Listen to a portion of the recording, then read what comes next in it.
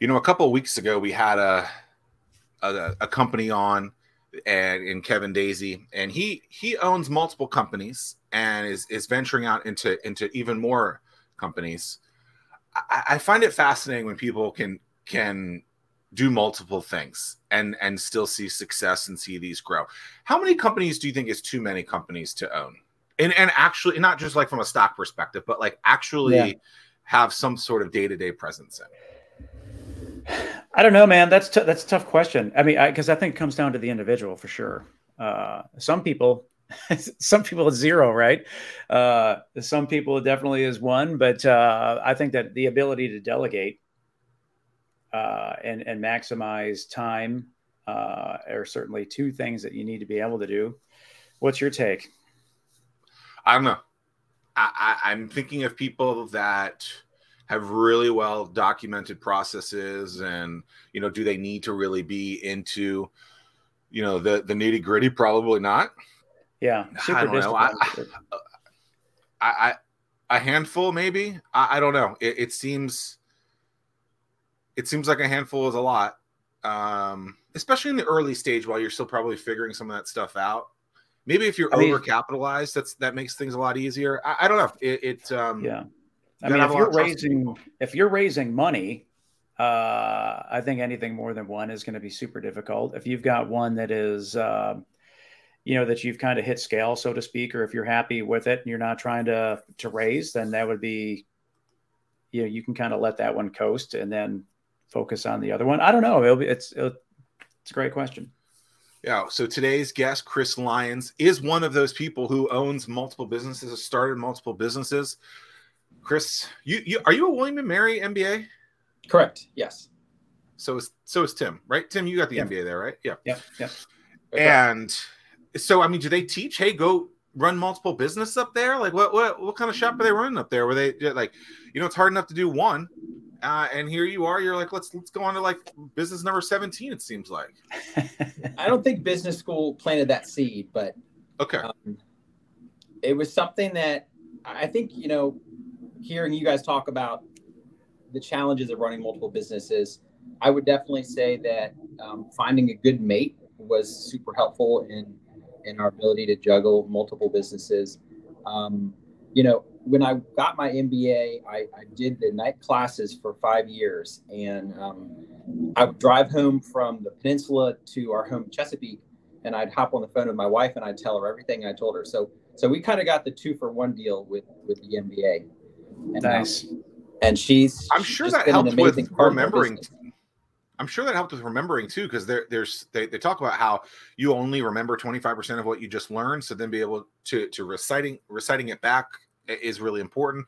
I take a ton of notes when I feel like something is important from that perspective, just so that you do remember and recall it. And so that's interesting. So is she the guru behind the business? Is she the one that wanted to start all these things? Because maybe we should have had her on the show and not you, Chris. I mean, is she the brains behind the operation? I mean, you say your mate is so important in this. She's a key part of, especially so when we had the jewelry business and COVID hit, and we had the governor's orders to close our doors. That was when the dog breeding business was birthed. That was kind of catalyst to, okay, hey, maybe since the government can kind of arbitrarily shut down our business, maybe diversifying in something that can't be shut down as easily might be something to consider. So that happened in 2020. You hear about COVID kind of starting all this innovation and entrepreneurship coming out of a negative. This was something positive that came out of that negative. What year did you graduate from business school, Chris? 2016. And what were you doing at the time? Were you an entrepreneur or a business owner at that point? So I was working for a custom home builder in marketing. Interesting. Just a small business. Yeah, cutting my teeth in the small business world. What was Ashley doing then? Pardon me? What was Ashley doing then? Your wife? Stay-at-home mom. Okay. Yeah. Sure. But the jewelry business was started by her out of our home in 2008. So she was doing that on the side. That was kind of always in the background as I, had my entrepreneurial up and down journey. That was something consistent that would always bring in a little bit money when things were up and down. I'm fascinated. How does one start a jewelry business? I mean, I would think, dude, I know nothing, but I would think that it's got to be capital intensive. So how do you get started so that you can work your way up incrementally to real high value stuff? How does that work? So we literally built a website. We had a home office. We would only see referrals and friends and their referrals. So we didn't meet with any strangers because of the high security, high risk, and everything was based out of catalogs from suppliers that would allow us to build a relationship with them out of a house and not out of a store. And so our suppliers were limited because not everybody wanted to work with, just an individual. But enough relationships, were able to be formed where we had a pretty nice selection out of a catalog, and you'd come and we'd pick something out and bring it in for you to give us the thumbs up. So it was a couple of visits to buy something, a little bit more steps for our clients, but the lack of overhead made our cost, competitive, very competitive. What was the difference with, and Tim, before he moved into, I think what you would say a walking traffic, non-destination location, he had this place out by the Virginia Beach courthouse, which I remember when I visited you this place, 7 years ago, maybe I drove past it. Like I missed it. It was literally like a house. And so it's interesting. So you guys have a house, then you guys move to a house to run the business out of, basically. Like, what was the decision there? And then how did you ultimately, we're talking about Adele Diamond, the first, business that you guys really had started, at least that I know of. And that is your typical jewelry store, but homegrown. And how did you guys decide, like, okay, I don't want to do this in the house anymore. We're gonna move to a retail part? It was 100% the kids in the house that pushed us to the home office, so the office outside the house. And you're right, Zach. The building that we were running the business out of was a piece of property that family owned, and it was the rent that was being asked kind of fit the bill with what we could afford. So it was just a stepping stone towards the final business model, which is a small chain now of brick and mortar stores in prime locations. You know what's funny about that store now? You guys moved out of that location, and I went to it. I had a coffee meeting. It's like a little bakery now, or at least it was 3 years ago. I don't know if it is after COVID and everything, but I was like, oh wait, I've been here. This is funny. Yeah, and I've been out there supporting that business. Estrella Coffee. Oh, okay. I believe it's called. Yeah, they're a good business. I'd check them out. Yeah. That's an interesting story. Just in the sense of Zach and I, we talk to and interact with dozens, if not hundreds, of founders, and everybody looks at that end goal first, and they're like, I can't do anything until I get a bricks and mortar. Whereas hearing what you were able to do just by starting from your home and then working to the point where you have multiple locations, I mean, that's a super valuable lesson for founders out there to hear. Like, what can you do today, and how can you, and then eventually work your way to that end goal. That's super cool. Yeah. What in terms of like, how did that? So before the show, before we went live, you had talked about all your jewelry repair gets there. How long did it take for you to bring on someone to do those repairs, or is that something that you and your wife do, or is that just staff that you brought on over time? So I would say that jewelry stores out there, about half of them outsource the repair work because that's very specialized, and you have to go to school for many years to have that gifting, those skills, and then about half do that work in-house with an employee. So we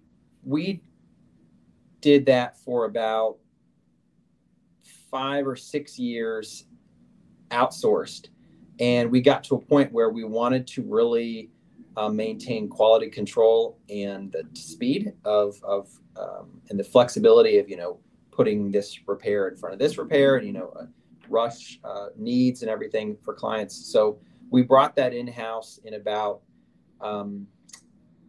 2019,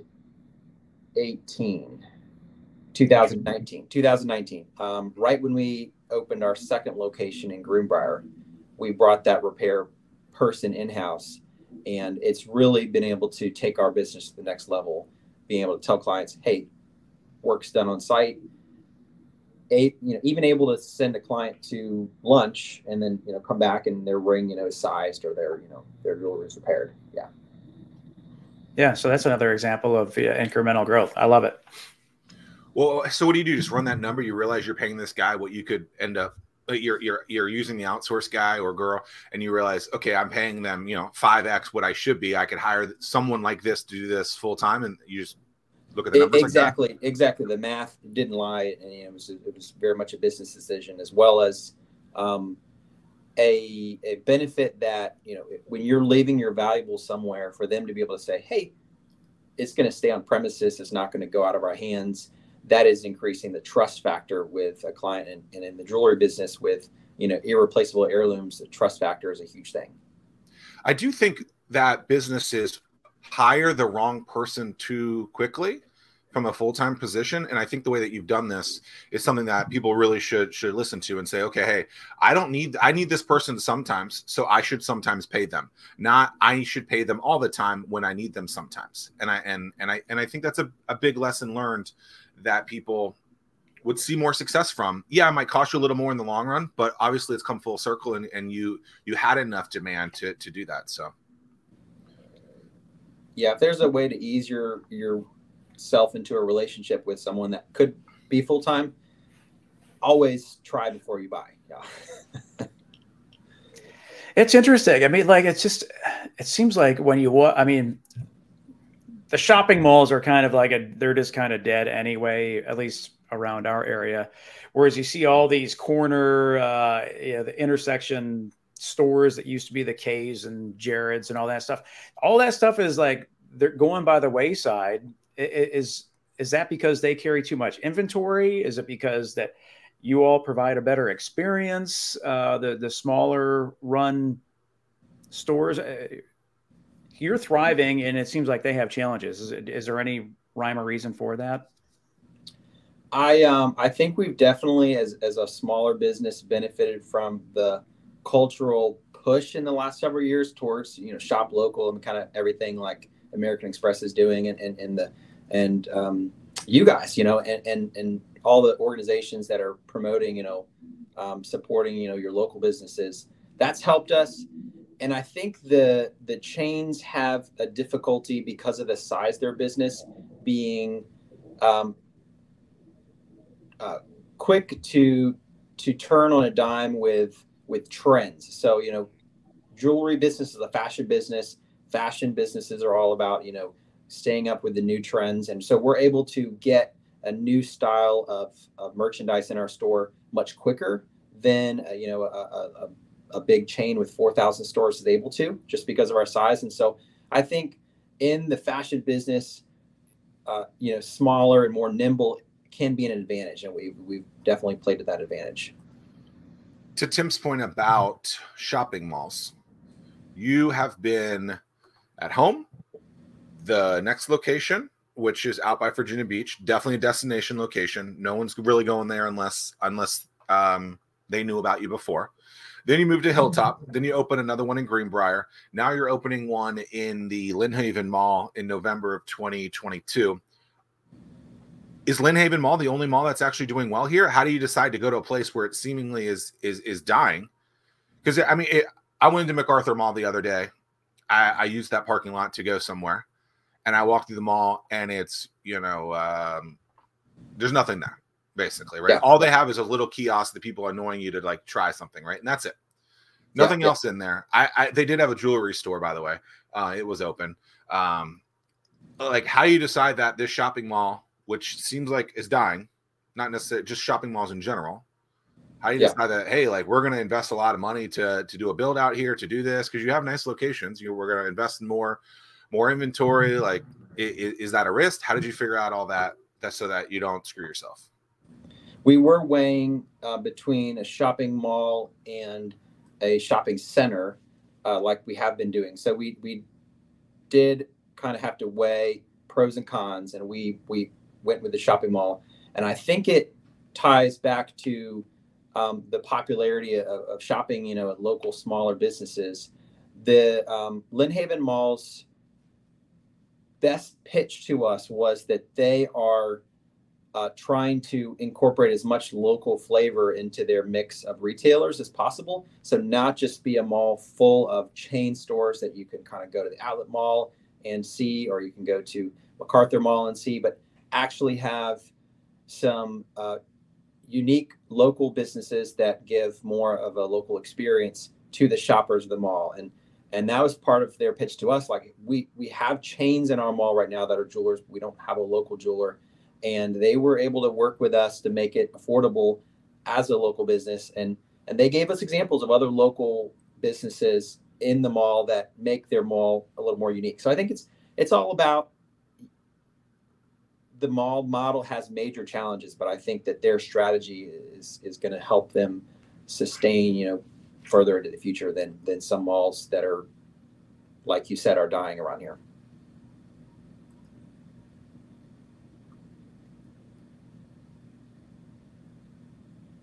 Yeah, it's sad in the sense of as I'm listening to this, because it's just multiple. Yeah, there's multiple changes happening at multiple levels in terms of like customers are changing their habits. You're evolving to make sure that you're meeting those challenges, and then malls have their set of changes that they're trying to stay relevant. So it's really interesting from that standpoint. From a clothes perspective, remember 10 years ago, we wouldn't buy something that we didn't go to a store at, though, right? And now I feel like most people just buy all their stuff online.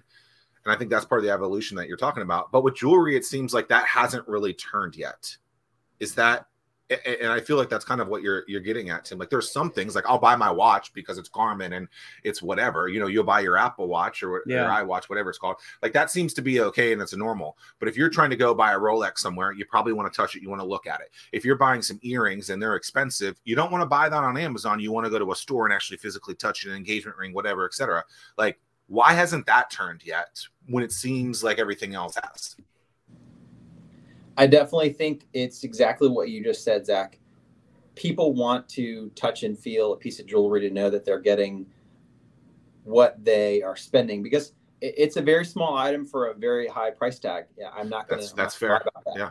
And so, when you're spending something, thousands of dollars for something you hope your significant other or yourself are going to enjoy for 10 or 20 or 50 years, that's a big decision. And just like, I don't think you're going to buy your next pet online, pick out your puppy from a picture. Like you want to see it, touch it, feel it, and make sure that there's a connection there. And a lot of our female clients, like they'll feel a connection with a piece of jewelry and say, hey, it's in my hand. I love this. This is what I want. And so I don't try to understand all of it. I just work with it. So the key is don't go to the jewelry store so the girl can't touch the piece of jewelry to fall in love. Yeah, got it. Maybe not bring her. Got it. Okay. Yeah. Well, it's interesting, Zach. I mean, in terms of how did you feel about the overall experience with the Aura process? So my wife just got an Aura ring, Chris, which is like a tracking thing. Yeah. Megan, you know her. Yeah. And she actually brought it up. The process was, well, see, I feel like it's very different. Like you're picking 4 colors and you got to figure out your size. That's about it. Right. And so from that perspective, I feel like it's like a Garmin watch. It's basically just another everyday. I don't even think of it as a piece of jewelry, even though it is a piece of jewelry. But that process is pick a color, and then we're going to send you this thing, and you guys figure out what size it is.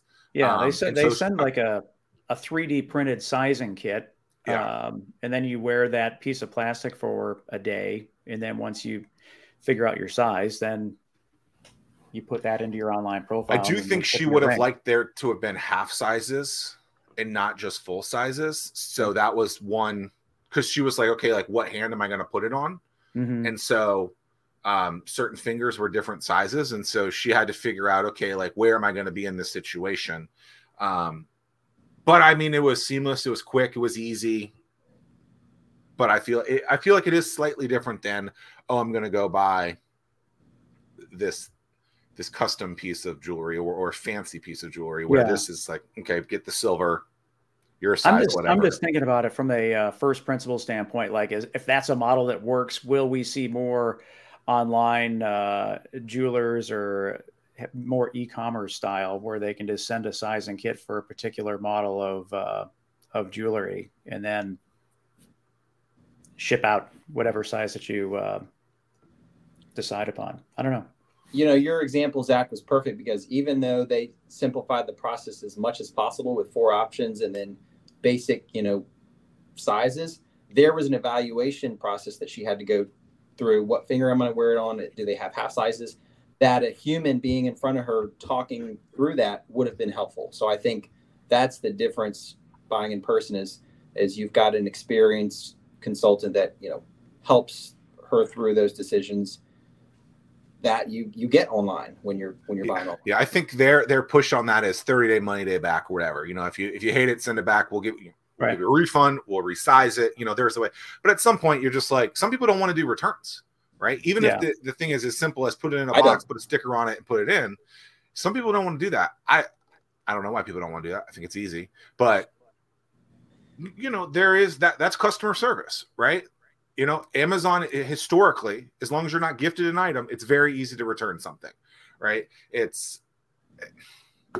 don't know. It'll be interesting to see, because people are buying cars now online and just delivering them there. And so it's weird that jewelry is that one thing that still hasn't turned.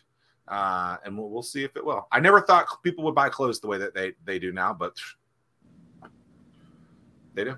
Yeah. Well, even that there was some, I just, like, Amazon was super smart in the sense of innovative. Yeah, it seems like you can drop off your returns anywhere now. UPS stores, Kohl's, or whatever. They make $1.40. UPS stores make $1.40 per transaction. We learned this here with Eddie. So when someone has a return and they drop it off at the UPS store, Chris, the UPS store gets $1.40 from Amazon to distribute that return. Wow.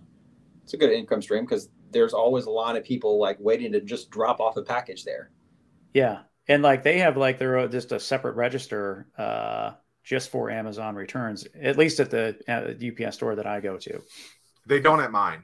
And they also don't upsell me like Eddie's store does, which is what they should be doing. Like, hey, can we sell you something else? But I mean, how many, there's got to be 50 to 100 of those things a day. I mean, that's easy money for them. They're already open. Yeah. Right. And it's just a matter of scanning the QR code or the barcode or whatever, and then you're good to go. Chris, I'm curious, have you heard or what your take is on? So Zach, like there's companies like carbon capture companies, and what they do is they suck the carbon out of the air, and they get enough carbon, and then they compress that carbon to like manufacture diamonds. Through carbon capture out of the air.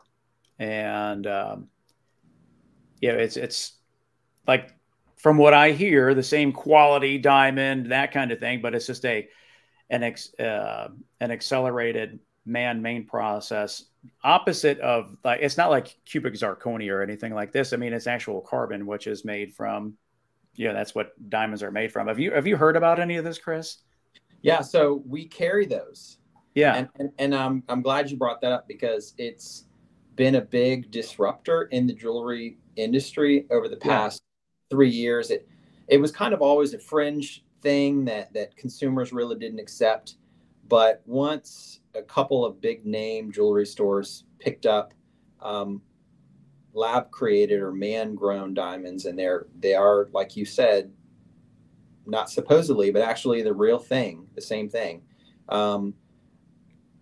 It caught on, and so now I would say we've for every one natural diamond we sell one man-made Interesting. diamond. Yeah. It's because they're cheaper. In just a few years, I went 50-50. Cheaper? They are. They used to not be, you know, as the early adopters, were purchasing they were kind of paying for the factories and the overhead. But now that scale production has started, costs have went down quite a bit, and they continue going down. Wow. Yeah, and it's like the other thing that's crazy, Zach, is like as like the younger generation comes up, and the environment and carbon reduction and big companies can get carbon credits, as they move towards carbon neutral operations. It's like that's just where the market is going. So it's like a win-win-win across the board. Well, younger kids are more frugal too. It seems like they don't care about money the same way that us old people do. What we're finding is that they're actually spending just as much or more and getting a bigger diamond. So instead of lying to me. The size of their mom's diamond, it's now double the size, and so they're walking around with these big rocks on. But that's interesting. That's super. Wow. So that's like almost like parity 1-to-1. That was fast. I did. Yeah. Wow. It's been a big change that we've been able to turn quicker, and a local large diamond company just started carrying lab grown diamonds that we've been carrying for 3 years now, and really, I would say, led the area in adopting and leading in sales of that one category, just because our size could permit that rapid adjustment. Fascinating. Anything else about Edel or the jewelry industry that we should talk about before we move on to business number 17? No. Or maybe what did you learn from Edel to start another business? Is it getting easier? Yes, absolutely. The iterations of learning that we've gone through, from anywhere from business management software to finding the right CPA team to work with or legal team to work with, all that learning curve and all that, education, you're able to transfer right over to the next business, which helps the startup just immensely hit the ground running, and not make, even if it's a completely different industry, not make the same mistakes. And so, like most people, everyone wants you to learn from their mistakes and, take their advice, but usually you have to trial and error yourself. Yeah. So there's a Napoleon Hill book that talks about that, right? Where it's like, why wouldn't you take lessons from someone else and get three steps ahead, so you don't have to go through that, that misery. And so if you really think about it, you're just learning from yourself in that situation. Yeah. So when you announced that you were, what are you, CMO, CFO? What is it of Oats? What is it? Yeah, marketing. Marketing. So when you announced that it was your CMO, it was on April 1st or right around April 1st. And I've known you for, 10 years, 8 years. When you wrote that, I was like, this is April Fool's. There's no way he's in this in the cannabis industry. And it was real. And so I didn't know that about you. I was shocked. Then you started posting about it a lot. And I was like, all right, well, this kid ain't lying. Here I am, as the king of what I think is April Fool's jokes. This past year I told people that I became a professional athlete or something like that, or triathlete. And they triathlete, yeah. 1 year I told them I was getting my MBA at Virginia Tech. People just believe anything they see on the internet, but it was a real thing for you. And so just walk us through the origins of getting into this. I really was shocked that you were into the whole cannabis industry. Is there just give us the 411 or whatever. So going back to our earlier conversation about when I was finishing up my MBA and working for a local builder, I think that was when I was starting it. One of my coworkers at that company, we stayed in contact, and he was the gentleman that founded this industrial hemp company. I invested in it back in 2020, and then fast forward to 2022, Ashley was coming back into the workforce. We all our kids go now to a local private school. She was teaching them, so she had this availability to take her baby back over that she started back in 2008. So she jumped in to leading Adele, and I transitioned to, and it was several months of a process for sure. I transitioned to joining my good friend Ashton in this industrial hemp company. So early this year, it was really recent, really fresh. I'm still in that learning curve. What is an industrial hemp company? What does that consist of? So, hemp and marijuana are two identical plants with different chemical makeups. And so if you take the marijuana side of the industry off the shelf and just look at hemp, then hemp for industrial uses, grown outdoors, you can make bioplastics, biofuel, plywood, and clothing, tens of thousands of materials from the hemp plant. When you're growing, when you're in that supply chain for industrial use, you're considered in the industrial hemp industry. So we are at the very, very beginning of that supply chain, growing in greenhouses seed for industrial use to be planted outdoors. But our growing is all done in a very engineered process indoors. And we're just growing the plants for the seed specifically to harvest the seed out of the flowers of the plant. And then you send that to someone else, they buy it, and then they do whatever they want, make one of those 10,000 things with it. Yeah, farmers somewhere in the country are buying our seed for their next crop. Usually sales occur in April, May, and June, and they're planting them and then growing their crop and then processing it into some sort of final material. It could be a shirt I'm wearing, or could be a hemp brick, it could be a piece of plywood, depending on the part of the plant that you process and create something out of. Very interesting. Is it?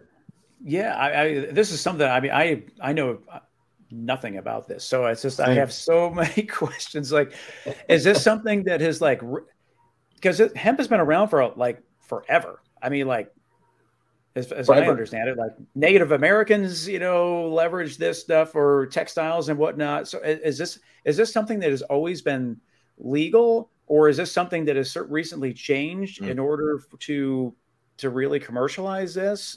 Yeah. So in the 30s, paper companies lobbied for hemp to become made illegal in the country because it was competing with their business.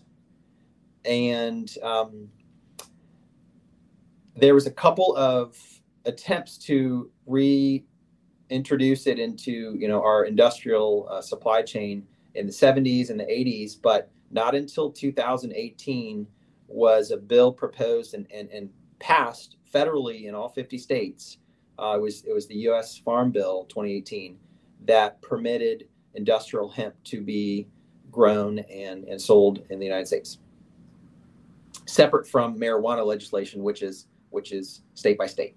This was a federal law that was passed 4 years ago. Which is what you produce could also not become one of those 10,000 products and become marijuana?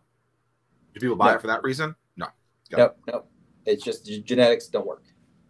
Got it. Man, you have a farm somewhere, right? You have to buy a big piece of land and do all that. Virginia Beach, Missouri, Colorado, farms across the country. But how much of your time do you spend a day just educating people? I would imagine that's got to be a pretty large process. Half my day educating myself, and then the other half passing on what I've learned. Oh, so back to your roots of the MBA, driving back home, talking to Ashley about it. Now you're just telling other people about it. Hey, I just read this on the internet. Yeah. So going to our farm sites and talking with our growing team and our agronomist and the guys, doing the day-to-day work has been very helpful for me to then, go back to the office and kind of digest and disseminate what we're doing, because a lot of the information, just like with anything, but especially in this new industry, a lot of the information on the internet is conflicting. And so you can't just Google answers and have some sort of verifiable data. It's so much of it out there is just, someone's limited experience, someone's opinion. And so even industry standards are not yet established across the country. So they use the term, the Wild West, like this industry is just all over right now, and no systems or processes really have been established in scale because everybody's kind of doing their own thing, and the industry hasn't melded and connected together in a meaningful way yet. And so that's in some of the questions we talked about prior to the interview, one of the goals we have is to not just grow our product and sell our seed, but help connect the supply chain together that will make us successful ultimately. Because if everybody's not working together to efficiently bring the product to the end consumer, then us at the beginning of the chain, are not going to get sales of our seed. So a lot of work is ahead of us and ahead of the whole industry to kind of team up and work together because it's so new. One question that I've always had, I'm sorry, Zach, is so like back in the day, I mean, like this area, Virginia, North Carolina, we were just very known for tobacco. We have the right soil for tobacco. Does that translate over to hemp as well? We're not one of the best areas of the country with our humidity levels to grow hemp. Hemp was, fun historical fact, the first crop that was grown back in the early 1600s by the guys that eventually founded America. That was what we came and planted. Everybody thinks tobacco. They kind of get that question wrong. Interesting. An overwhelming majority of businesses are not the Wild West. Your jewelry business, tens of thousands of jewelry businesses are in the world, right? So there is somewhere someone to talk to about that. But with this business, because it's so new and there's not a lot to go off of, I mean, where do you get help? Where do you find this stuff out to be able to make it a little less risky and not so expensive and scary? So what we've been learning is a lot of the research universities across the country have been doing research, although consumer wise, not a product they can buy and sell, but grants by the government to do research in the hemp industry. Some of the contacts we found have 8, 9, 10 years under their belt already of research, and so we've been able to partner up with several Virginia Tech, University of Kentucky, to be able to glean some of their data on the economics of the industry, as well as the biological engineering side. And in terms of as you're working on this, on refining the seed, is that something that that's a continuous evolution as well, that you try to increase the quality of the seed over time? Absolutely. The quality as well as the output of seed per plant. So as we're working to grow on scale and sell on a larger scale, the amount of yield per plant is very can be a competitive advantage we're working to build up. You can get anywhere from 1,000 to 5,000 seed on average for one plant grown in a greenhouse, but we're working on being able to do 3, 5, 10 multiple of that by how the plant is grown. So that's something that I've been learning about that's very, very interesting. Yeah. I've heard some local businesses that are doing the opposite, that are growing the marijuana side of it, and how capital intensive that side is and how difficult it is. And so people are like, oh, I'm just going to, I'm going to start a pot farm, and I'm going to start the business. Well, it's very, apparently from a just a business perspective, there is like a state fee from something like that. And then just to grow it is very expensive too. I mean, are you seeing any of that those similar costs? Like, where do you have to keep, you said you invest a little bit into the business yourself. Are you guys constantly on the raise? Are you guys constantly raising funds for this? Like, where are you on the aspect of financials of this? Yes. So we are constantly on the raise. The second generation of greenhouse that we have designed is about $250,000 building.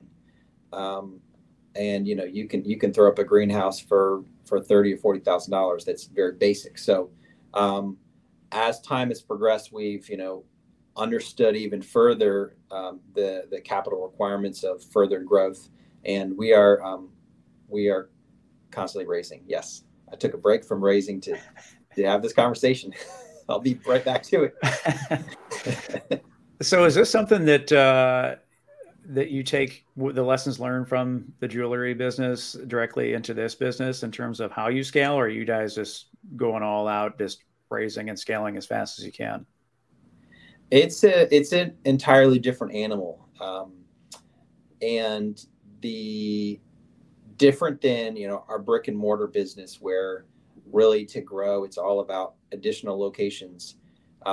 We can grow and scale in an entirely different manner with new streams of income and new contacts, across the globe, and just kind of renting out a little bit bigger of an office.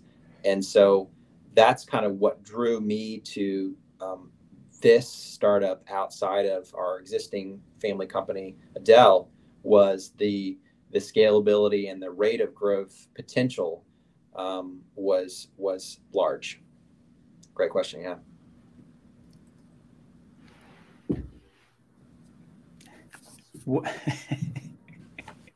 Oh, Zach, what's on the whiteboard behind us? Anything secret?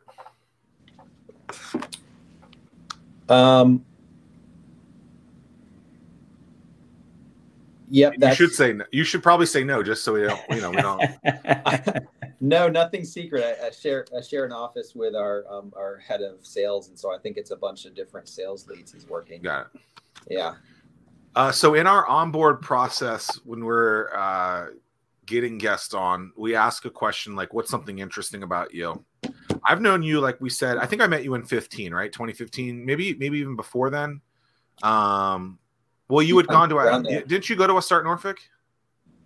Absolutely. Several. Yeah. Multiple. So probably even before that. So you guys were probably in the same room together. Yeah, I know that we've been in, yeah.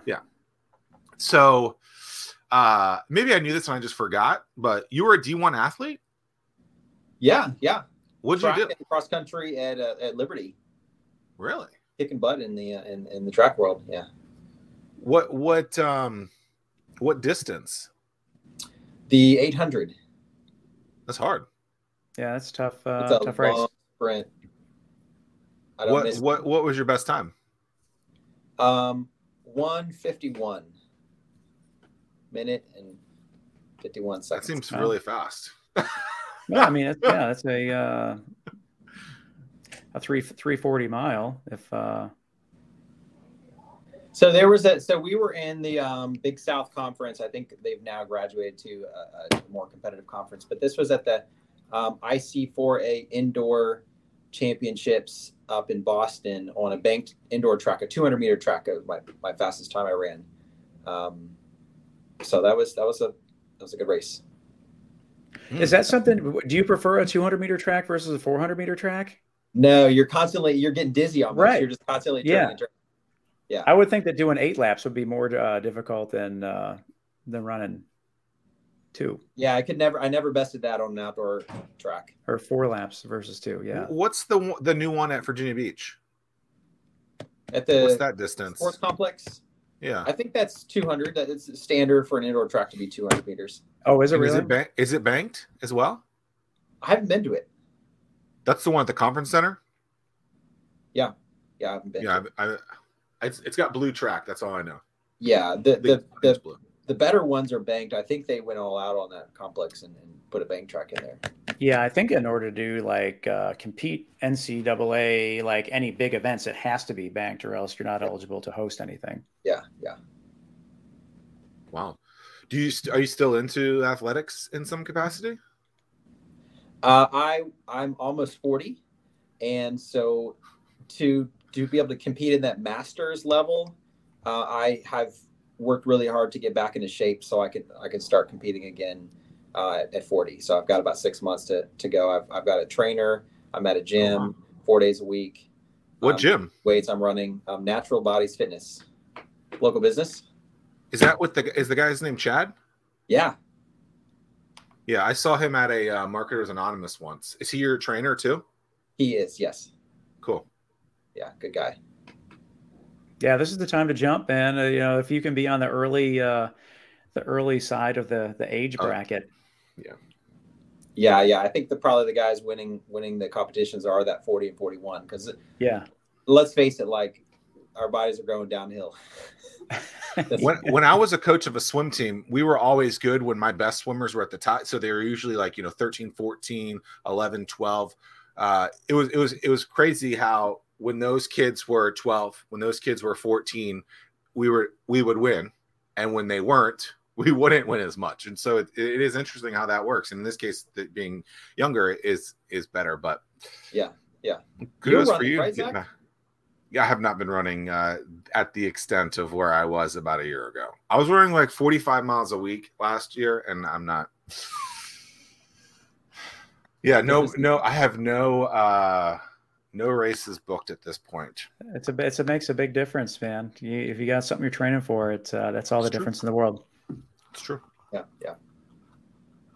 But the same deal, man. Like people totally like, dude, yeah. Like when I was trying to qualify for Boston, I was like, man, I had to age up so that I could be on that younger age bracket because, man, it's tough as opposed to when you're at the upper end. So you run too, Tim? Cool. I do, yeah. Yeah, thank goodness for the cooler temperatures, man. Makes such a big difference out there, man. That absolutely. Going back to the heat and the humidity, man. It's that's a grind. Yeah. So what? And also 5 kids. How? So it sounds like a lot of communication going on internally within the household to keep everything moving in the right direction. Yes, we run our life by the family Google Calendar. Otherwise, I don't get anywhere on time. Well, I mean that's super important. I tell everybody I live and die by my calendar, and most of the time I'm living. But man, there's sometimes and we tell our kids if it's not on the calendar, then it's just not happening, and so that's tough. My daughter's cheering for her high school right now, and she always tells her mom and I the day of or the day before, like, hey, there's a football game tonight. I'll be cheering. Like, put it on the calendar, sweetie. I need to know. But yeah, 5 kids at home, 4 to 16. They're all going to the same school, which one drop off, one pick up. We moved out there near Zach to be near the school because extracurricular activities and friends and yeah, it just was. We were driving out from Virginia Beach to Chesapeake 3 or 4 times a day, just just over the bridge. Hill.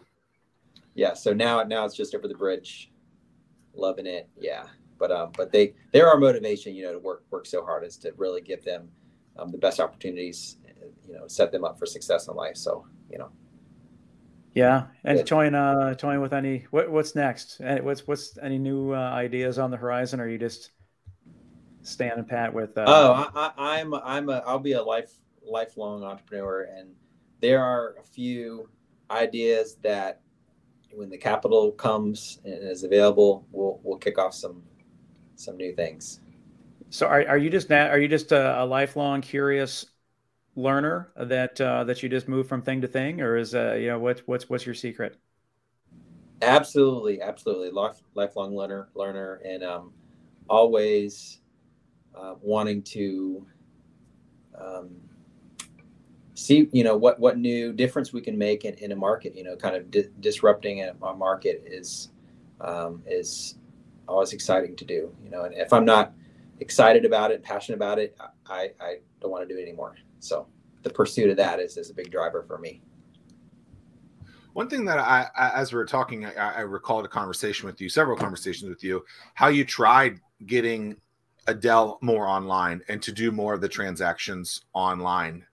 Did that ever start to work, or did you just move away off of it? Like, because we talked about how people buy a lot of stuff online now. You guys are mostly in person, in store, but you had ideas and you saw that could be the market. Whatever happened with that? Did you just pivot off of it? Like what was kind of the situation there? Yeah, when I met you and we were in that office house, we started the business as or kind of scaled it to be an e-commerce business exclusively. And the pivot really was opening up a store, realizing that we couldn't really get traction to sell what our specialty was, which was bridal jewelry, engagement rings, wedding bands online. Most of the jewelry that was selling successfully online was like $200, $300 and below. And our niche, was engagement rings. So we've continued. We pivoted our e-commerce platform to Shopify back in 2017 or 18, and put all our products up there. And we occasionally get sales through our website, maybe once a week. But the push has definitely been expanding in brick and mortar, and just keeping our online presence sufficient. A lot of money put into that, though. Yeah, a lot of money went down the tube. Speaking of a lot of money, I'm just curious: is it still what's the standard now with engagement rings? What was it? What was the marketing push initially? 1 month salary or something like that? 3 months. 3. Well, that's what I'm like, dude. I've been married 25 years now. I'm so like, things have gone up obviously since then. So 3 months, huh? It was 3 when I got mine in 15. Yeah. That people still come in and talk about that. That's was that made up by the industry? Of course. Absolutely. Yeah. No hardworking man ever walked into the store and said, "I think 3 months is about right." Right. But man, it caught on. I mean, it's like it's just wow. I don't know. It's wild. Yeah, caught on because happy wife, happy life. Yes. They realized if Yeah. Spoken like a true married man. Hey, I would like to take this opportunity to thank Pinterest in like the year of like 2013 for somehow posting a picture that my wife put on some pin wall or whatever. I go to Chris in 2015. I said, "This is what my wife wants." Didn't have to have a conversation with her. I knew that was the one. Showed him a picture, and we got the damn ring. That's how it happened. Yep. You don't remember that? Yeah. So did you sneak another ring in that you would wear on that finger to get the right size and all that stuff? How'd you work those details out? I don't remember. I don't remember how we figured that out. And it might have gotten whatever size. Yeah. We might have done something with that afterwards. I don't remember. It fit her that day. I know that. I mean, whether or not that was the absolute best fit, I don't recall. Usually it's not. We always throw in one ring sizing for free because about 60% of the time the guy's wrong.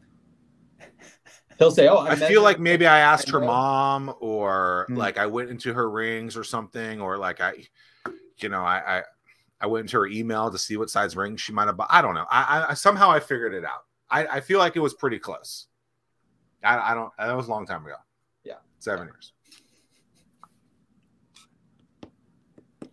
I don't know. So, in that situation, knowing that this is such a personal and important scenario for people, I mean, how often are people screwing it up? How often are people guessing wrong, and like there's a return in that? Like, what's the policy on there? How do you not screw yourself in that from a customer service perspective? Because the guys, I think, are ultimately trying to do the right thing, the nice thing, and sometimes it just doesn't work from a ring size. The girl doesn't like it, whatever it might be. Like how do you guys deal with that scenario?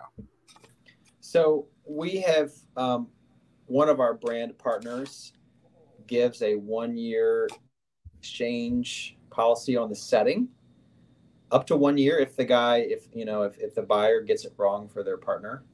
And that is rarely used, but when we do use that benefit, it's a lifesaver, because the worst thing is the recipient of the ring saying, "Oh, I was thinking something a little different," and the buyer having to pony up another couple of $1,000s. So that's something that is unique in the industry, and occasionally it's a lifesaver. But usually we work with the buyer to make sure that they have some sort of guidance in there. That if they come in and say, "I have no clue what they want, I'm just going to come up with something myself," we really kind of discourage that and encourage them to find, the best friend, the mom, the sister, somebody that can lead them. And so that's part of, again, coming in, and working with a professional is we save you from yourself sometimes and from making a poor decision.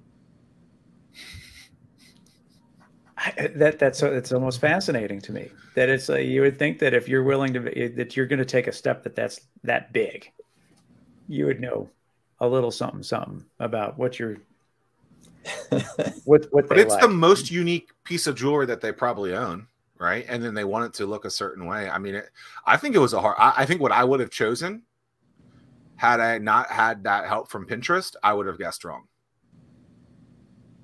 So I can totally see that scenario.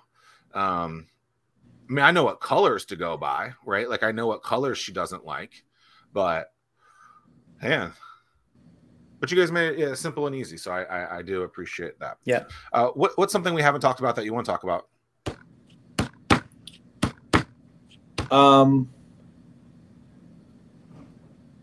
The doodle business. Yeah. How'd that go? Let's talk puppies. Yeah. You mentioned. Yeah. And what are your breeds of dogs? A black lab and a beagle, both from a rescue. Okay, black lab. So we can make some labradoodles.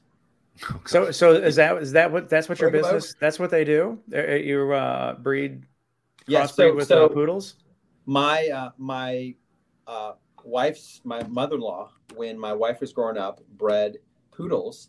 And so that, so in COVID, when we were, having kind of retail disruptions with the pandemic and everything, this was an idea that came from her. We flew out to South Dakota to pick up a poodle, and we had planned on bringing the dog back on the plane, but at the last minute they said, at the airport, they said, "Hey, your paperwork is not correct, and her weight is off or something, so she can't get on the plane." So we ended up renting a car and driving straight back from South Dakota to Virginia Beach with our first dog in like April or May of 2020, right in the middle of the worst of the pandemic, and kicked off this